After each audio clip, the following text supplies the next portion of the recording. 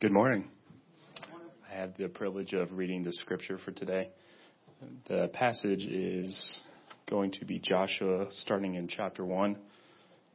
Your pew Bible is 178 and 180.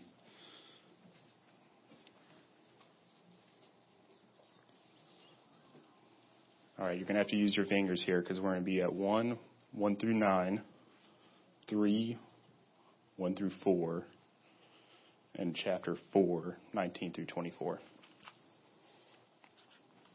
Please stand for the reading of God's word. Joshua 1. After the death of Moses, the servant of the Lord said to Joshua, the son of Nun, Moses' assistant, Moses, my servant, is dead. Now therefore arise, go over this Jordan, you and all this people, into the land that I am giving to them, to the people of Israel. Every place that the sole of your foot will tread upon, I have given to you, just as I promised to Moses. From the wilderness and this Lebanon, as far as the great river, the river Euphrates, in all the land of the Hittites, to the great sea toward the going down of the sun, shall be your territory. No man shall be able to stand before you all the days of your life. Just as I was with Moses, so I will be with you. I will not leave you or forsake you. Be strong and courageous, for you shall cause this people to inherit the land that I swore to their fathers to give them. Only be strong and very courageous, being careful to do according to all the law that Moses, my servant, commanded you. Do not turn from it to the right hand or to the left, that you may have good success wherever you go. This book of the law shall not depart from your mouth, but you shall meditate on it day and night, so that you may be careful to do according that all is written in it. For you will make your way prosperous. Then you will have a good success. Have I not commanded you? Be strong and courageous. Do not be frightened and do not be dismayed, for the Lord your God is with you wherever you go. Joshua 3, 1 through 4. Then Joshua rose early in the morning, and they set out for Sittim. And they came to the Jordan, he and all the people of Israel, and lodged there before they passed over.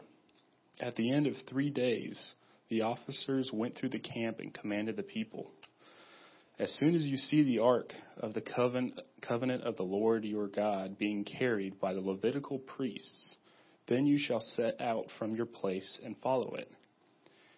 Yet there shall be a distance between you and it, about 2,000 cubits in length.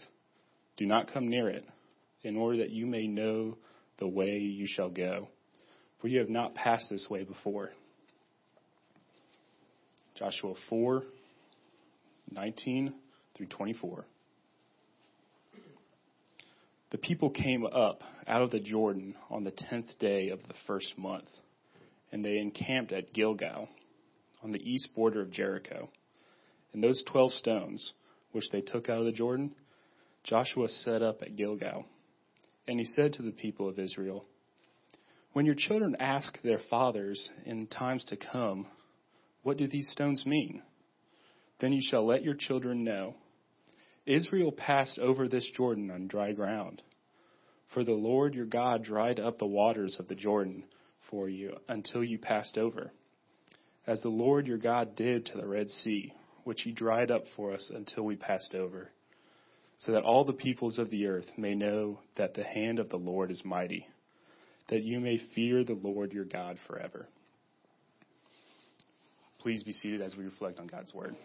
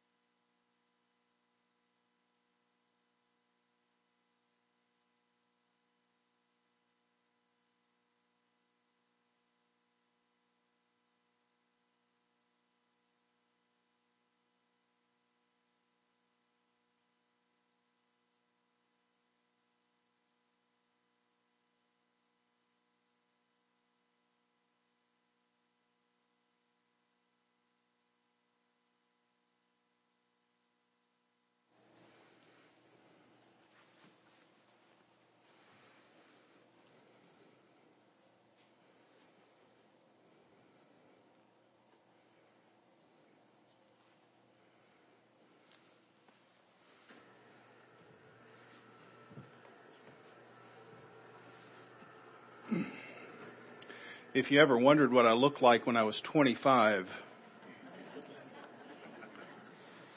you just saw it.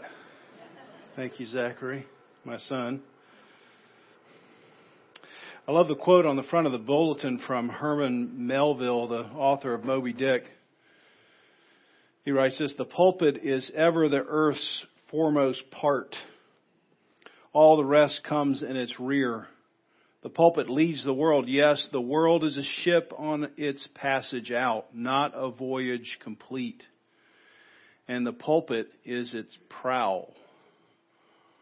So God has established the local church to be the hope of the world. And even though it has a number of flaws, it's God's anointed agency to lead people, because your life and my life in this world is not a voyage complete. We don't get to the end of our lives and say, well, we've completed the voyage. That's the end of the preface to the real voyage. And so Melville says it well: the pulpit is the prow which leads people home. Let's pray together. Lord, we do pray that as we come together to try to stand behind you as the captain of our ship of our lives, and you lead us on this voyage out of this world into eternity, that we would have the courage to follow after you, would have the wisdom to know your words, and that we would walk in your ways. Over the years,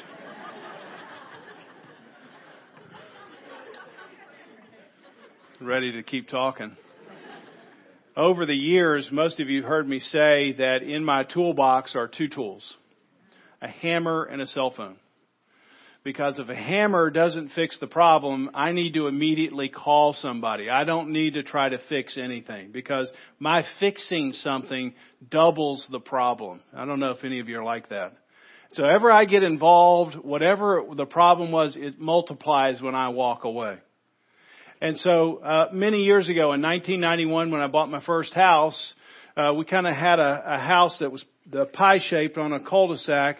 And on the left-hand side, I wanted to just put up a fence, just down one side. And I thought, how hard can this be? I'm not trying to turn a corner. I'm not trying to put up a gate. I'm not trying to do anything fancy.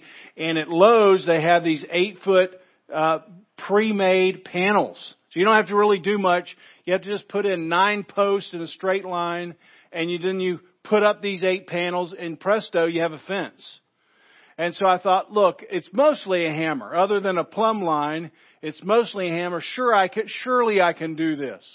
So without any help, I draw the plumb line, and I sink these posts in, and I cement them in. I wait a day to make sure they're all straight and they're stiff. And so the next day I take the first panel out, and I nail it to the first post, and then I come over here and nail it to the second post, and I stand back and go, wow, this is awesome. This looks so great. And I measure it to make sure everything's great. And it's just a little bit higher on one end than the other. In fact, it was just a quarter of an inch off of perfection. So I was like, no one's going to notice. So I take the next panel and I put it next to the panel, the foundational panel. And of course, I've got to start a quarter of an inch higher. And I thought, well, so nobody notices. But then when I tacked that up and then I went over here to the end, now the next panel was 3 inches too high. You can see it's starting to angle up. And so I thought, well, I'm going to notice that. Plus, I've got 6 more panels to put up. So I did a quick calculation and figured if I continued on, the last panel would be 30 feet into the air. Not an effective fence. So what did I have to do? I had to go back to the foundational panel and make sure it was just right. Because every other panel got its measurement from that foundation. Now that true story was the opening story 15 years ago in June of 2002 for this sermon. because we're having our very first Founders Day. You didn't have to go through an Inquirers weekend. You just had to come and get free barbecue, and you got a T-shirt. And so it was 30 of us, and we launched this journey that we call Christ Community Church. And every year when we celebrate Founders Day, I basically say the same sermon. So many of you, how many have heard this sermon already? So I can see who's going to sleep during the time. Some of you have heard it 15 times. But I just want us to make sure we remember why we got started. What were the core things? What were the foundational panel? Because in 50 years, in 75 years, and 100 years, we're all gone. And there's going to be another generation that's going to tack itself up next to our foundational panel. And if we just get a quarter of an inch off in 2 or 3 generations, you can be way off from what the Bible actually says. And so Joshua has served as this person who's founding the nation. He's becoming the leader. He's following Moses, and he's taking the people of God from the desert or from the wilderness and into the promised land. And so when I think about this story, the 3 main foundational points are God's chosen leadership, God's word, and then courage. Leadership, God's word, and courage. So let's talk about leadership. In the Bible, we repeatedly see the importance of leadership. And it begins right in the beginning, in Genesis chapter 1. Adam and Eve were especially made in the image of God, but Adam was given a leadership role. And he was the one who was going to lead. He was going to lead his wife, and he was going to begin to lead this new family in the garden. And then what happens? Genesis 3 comes along, and Satan is introduced. And Satan begins to question God. He begins to plant a suspicion in Eve's mind about God. Can God really be trusted? And then the first thing he attacks is God's word. And tragically, Adam as the leader didn't defend his wife and didn't defend God's name. And so we have the fall. We have the first sin. Man and woman walking away from God, preferring their own ways, creating suspicion about who God is. And we know Adam's leadership role because when God comes back walking in the garden, what's the very first thing he says? Adam, where are you? Not Eve, not Adam and Eve, but I'm going through my chain of command, God's saying. I've set up a certain chain of command. I'm coming back to the leader. I'm saying, something's gotten messed up. Adam, you're the one who's responsible. And so when you think about the fall in Genesis chapter 3, the primary problem was a failure of leadership. Adam should have stood in between Satan and his wife, his bride, which is exactly what we see with the cross. Adam should have protected God's name, not let any suspicion come in, but Adam fails. So godly leadership was designed to make God's name look great. You notice in chapter 4, verse 24 of Joshua, what's the whole purpose of these people coming over and starting a new land? So all the peoples of the earth may know that the hand of the Lord is mighty, and that they may fear the Lord your God forever. That's the whole purpose. I'm establishing a people so that all the rest of the nations, like a city on a hill, like a light that can't be hidden. I'm wanting everyone to look at this people and say, God, their God is great. Their God is glorious. That's the whole purpose for Adam's existence. That's the whole purpose for Israel's existence. That's the whole purpose of our existence. What is the chief end of man? To glorify God, to bring glory, to shout out to the world about how glorious God is. Ravi Zacharias makes this observation about godly leadership. He says this: there are no bona fide mass movements. It just looks that way.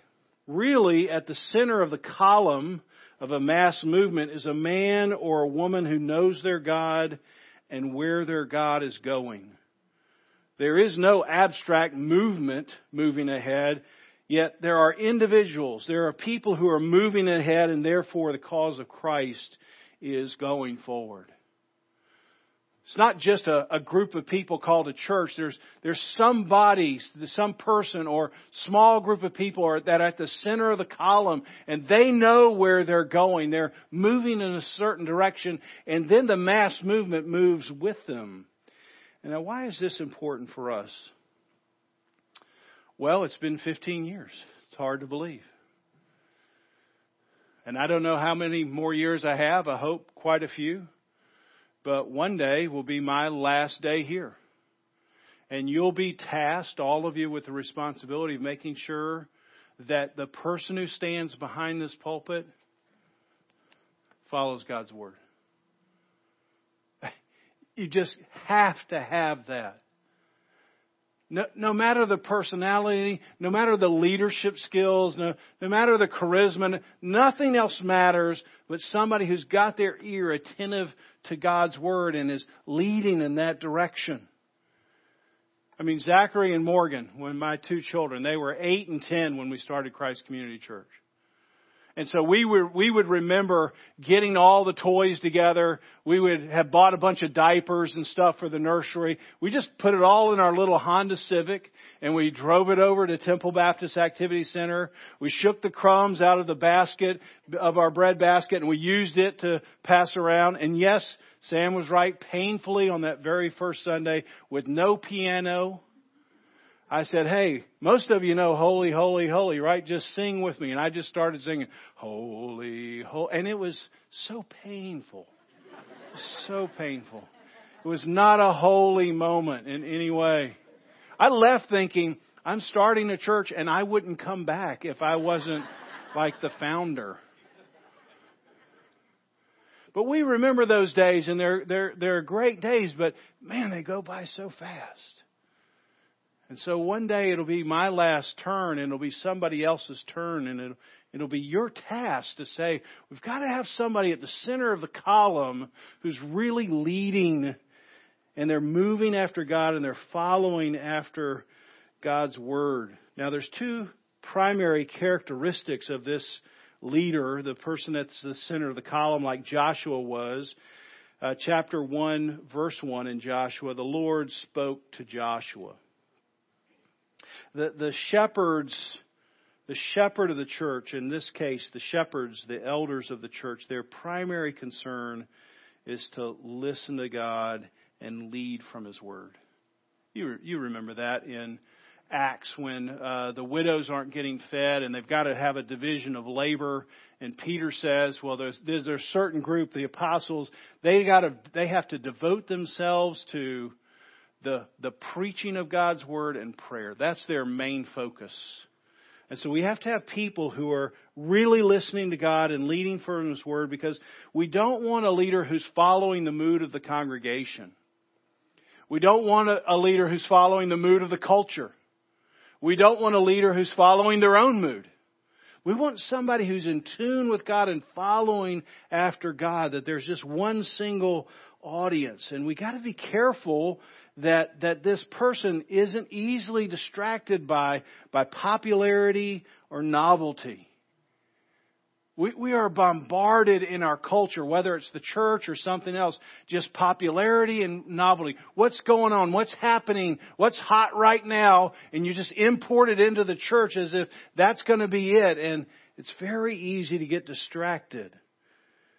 Many years ago, and I've used this illustration many times, there was a reality television show. Now, you realize reality television, that's an oxymoron.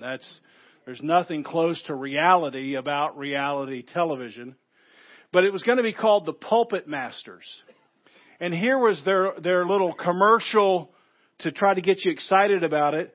Could you be America's next inspired leader? To make a difference in millions of people's lives? Just listen to how they've baited that hook. Are you filled with the fire and passion of God? We are looking for someone who can wow the pants off an audience. And you get 3 minutes to preach your way to stardom. Now, I'm not trying to wow anybody's pants off. Just you keep your pants on. But do you see how attractive that is?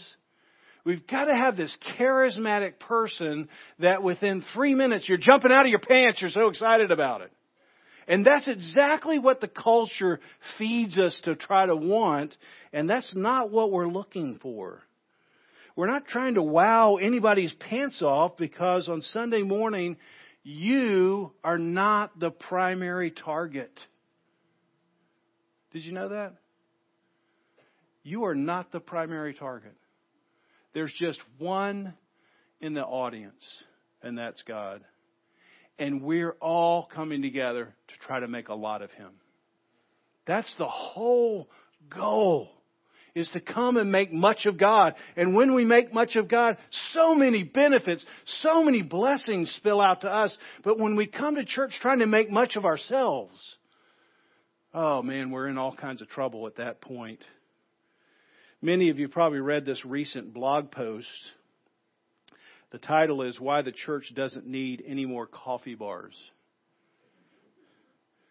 It says this: on my social media feed, I've been seeing a lot of churches boast of cool, trendy, new initiatives with pictures of coffee bars that resemble Starbucks and lighting that resembles Broadway. I've read catchy sermon titles and noticed how many people have brought the movies into their sermons. My husband passed away in February after a 2-year battle with cancer. Towards the end, he was paralyzed and unable to get out of bed. He never said how much he appreciated the coffee bar at church. He never once mentioned the lighting in the sanctuary. He never told me how cool it was for churches to put couches on the platform. Instead, he talked about Jesus. He quoted scriptures. He reminded me of sermons, sang songs, and prayed. That's what we're about. We're unapologetically about that at Christ Community Church. If you're looking for, I'm not saying coffee's bad, but if you're looking for a couch and coffee and lighting and something to wow your pants off, this will never be the place for you, I hope. Because we're trying to make much of God. We're trying to come in from that world to say there's got to be something more than all of that. All of that just isn't ultimately satisfying. My heart hungers for something greater than that. And where can it be found? It can only be found in one place and in one person, and that's the person of Jesus Christ. So we are trying to make much of Him without apology. The second characteristic is the leader must be a servant. So the first characteristic, they really got to be zeroed in on God. The second characteristic, they must be a servant. You notice just in the opening verses of chapter 1, Moses referred to as a servant 3 different times. Moses, one of the greatest people in all of history. God just calls him His servant. Moses, my servant. And now Joshua is going to transition into this role of servant. In the New Testament, the word leader is used less than 10 times. The word servant is used more than 1,000 times. There's a great statue of John Wesley in London. So it's a picture, sort of a statued picture of John Wesley. He was 5'2", preached over 40,000 sermons. He founded what we know as the Methodist Church. At 83, he was angry at his doctor because he wouldn't let him preach more than 14 times a week. At 86, he wrote this in his journal: laziness is slowly creeping in. There is an increasing tendency to stay in bed after 5:30 in the morning. On the statue, his quote says, "Reader, if you feel constrained to praise the instrument, don't. Give God the glory." See, no matter how big your stature is, in size, or in looks, or in popularity, or in power with God's Word, we're all instruments. We're all servants. God picks us up at His time. He uses us for His purpose at His time. And we're not giving glory to the instrument. We're giving glory to God. And so no matter how powerful or dynamic a leader we have here, it's Christ alone It's not a pastor. It's not a group of elders. It's not a figure in church history. It's not a founding member. It's not a vision. It's not a dream. It's not a confession. It's not a ministry style. It's Jesus. And we're all serving Him. So we have to have the right person. We have to have the right kind of person. Secondly, we have to have God's Word. When one of the things that you do when you're building a fence, you establish a plumb line. You know what that is? It's just like a chalk line. You make sure everything's straight. So I was having a problem getting my fence to be, not on the line. I was tilting up, but you could have a problem keeping next to the line. Your fence kind of looks like a wave. You wouldn't want that. So you drop a plumb line because you know it's straight. And you always want to bump up yourself against this straight line to say, am I in the right place? It's a fixed point that we measure ourselves against. And God is trying to say, my fixed point is the Word. And you see a verbal illustration and a visual illustration. Chapter 1, verses 7 and 8. Be strong and courageous. Be careful to do everything written in it. Don't turn to the right or to the left. Don't get a quarter of an inch off. The Word of God shall not depart from your mouth. You've got to meditate on it day and night. So there's this verbal exhortation God is giving to Joshua. You can't get off, Joshua. You're just about ready to go into the promised land, and you're going to lead these people. You can't move even a quarter of an inch. Because God knows there's going to be all kinds of distractions from the world that would cause Joshua to move. Some of you know that when you train to become a pilot, you get what's called a visual rating first. And so what happens is you just take up a little plane and you can fly. You learn to fly only when you can see the surrounding, area. It's a visual rating. You fly according to the terrain that you see. Now you do have instruments, but the very first rating you get is just where you can see. So after your first rating, you can't fly in a cloud. You can't fly in fog. You can only fly when you can see what's going on. But if you want to progress past that, and you want what's called an instrument rating, meaning you don't have to fly according to what you see you on the ground, you fly according to the instruments. So whatever the instruments say, you can fly. You just fly according to the instruments, no matter what the surrounding area may look like. And the reason for that is because if you go into a big cloud or a big fog bank in a plane and you're the pilot, you easily get disoriented. So easily that you could fly out of the fog bank and be upside down and you would have thought you were right set up the whole time. There have been people, famous people, who have flown themselves into the ground thinking they were still flying this way because they got disoriented. They just couldn't keep their eyes on the panel, and they were trusting what their brain was saying, and they got disoriented from that. So you have to have an instrument rating to say, no matter how I feel right now, I'm going according to the instruments. I'm going according to the instruments. That's what you and I must have with the Bible. We're going to have all kinds of feelings and say, well, this sure feels like the right place. And we may be flying ourselves into the ground, saying, this feels right, boom. Lots of people have done that. So we have to have this instrument rating where we just don't turn to the right or left. We don't do anything unless the Word of God is telling us this is the way that you should move. And so that's what we're trying to do here at Christ Community Church. Now Joshua, as a leader, he knows this is going to be difficult. Not maybe particularly for him, but for the people. He's already lived 40 years in this desert with these people. And sadly for him, he saw all these miracles to get them out of Egypt. They got across the Red Sea miraculously. God provided water and provided manna. And they get right up to the promised land. And you remember, God sends 12 spies, or Moses sends 12 spies into the promised land. Joshua was one of them. And Joshua comes back and says, there's a great report. We should go. God is with us. And 10 of the 12 spies say, oh my gosh, there's giants in the land. We can't possibly defeat giants. And they turn away and they basically fly into the ground for 40 years. The whole purpose was for you to say, it's impossible. That was the whole purpose. So you would rely on God. Do you realize that God puts you in places on His purpose that look impossible to you?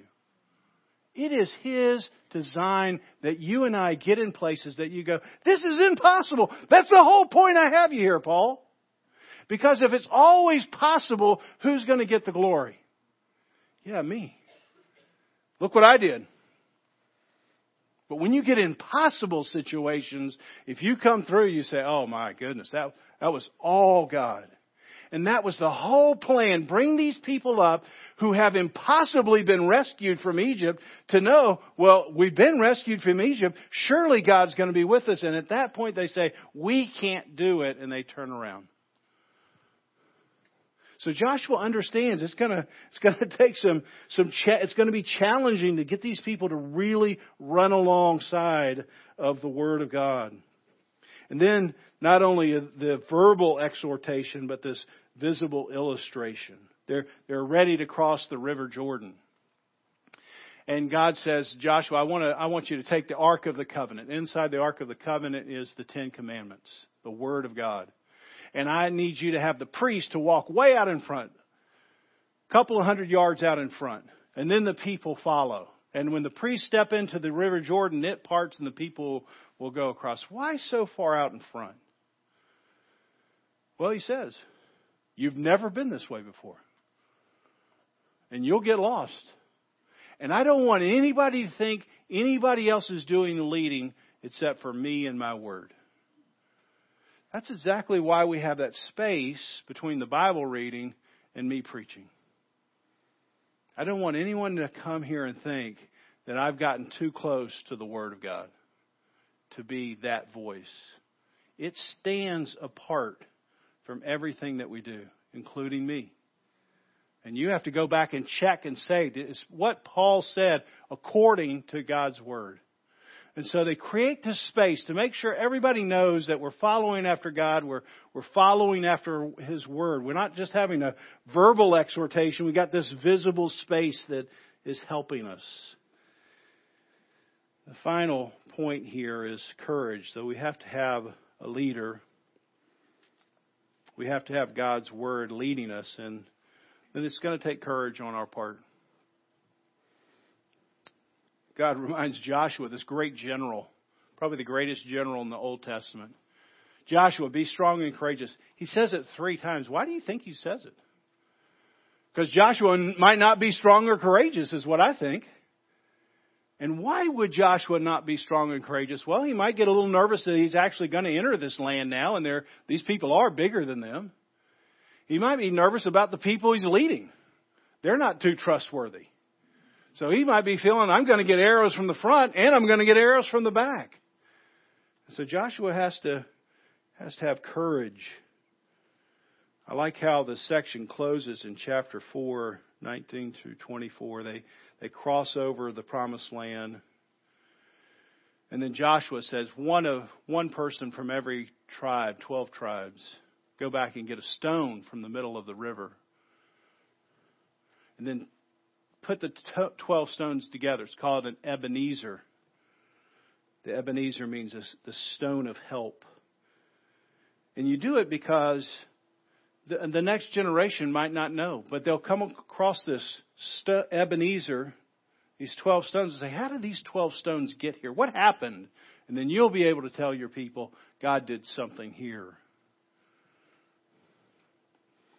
And it takes courage. It takes courage to launch something. In my office, I have a beautifully handwritten letter addressed to me in a folder. February 2002, 1 month before the first meeting. In the letter it says, I feel strongly in my spirit that it's not God's will for you to start the church.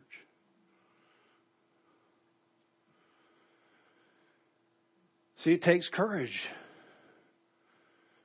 It takes courage to do what you feel like God's wanting you to do.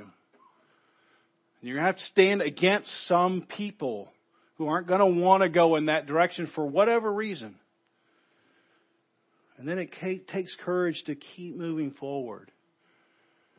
I am more convinced now than I was 15 years ago, and I thought I was pretty convinced 15 years ago, that Christ Community Church is essential for Wilmington, North Carolina. I mean, we're not the only church in town. I'm not trying to put us at the top of the heap. I'm just saying what we're trying to do here, Wilmington desperately needs.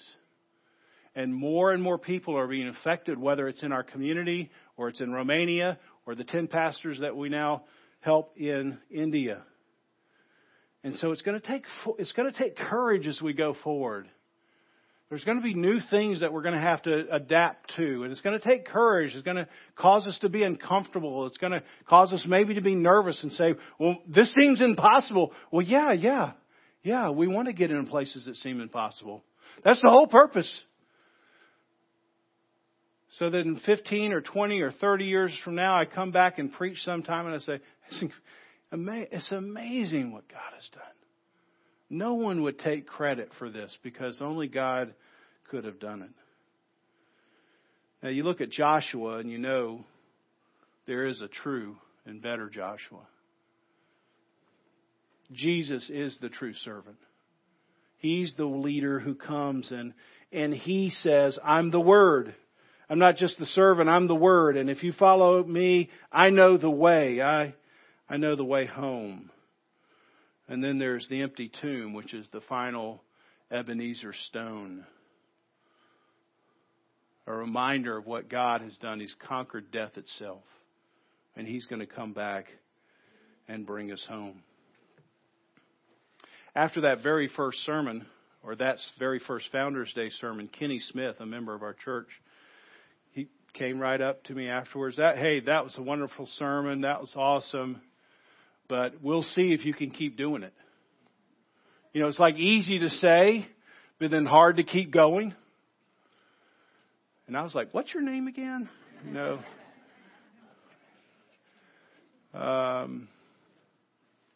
it's been 15 years. We're still doing it.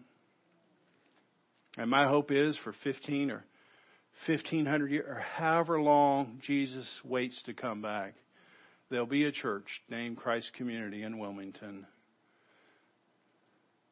that will keep trusting the instrument of God's Word. People will say, there's all kinds of things in the world, all kinds of feelings, but I'm going to trust His Word. I'm going to trust the power and the work of the Holy Spirit so that when I come across impossible things, God will work and we'll say, all glory to God. Let's pray together. Lord, we're so thankful. It's miraculous that we're sitting in this building. We're standing on this stage. We have this facility. We have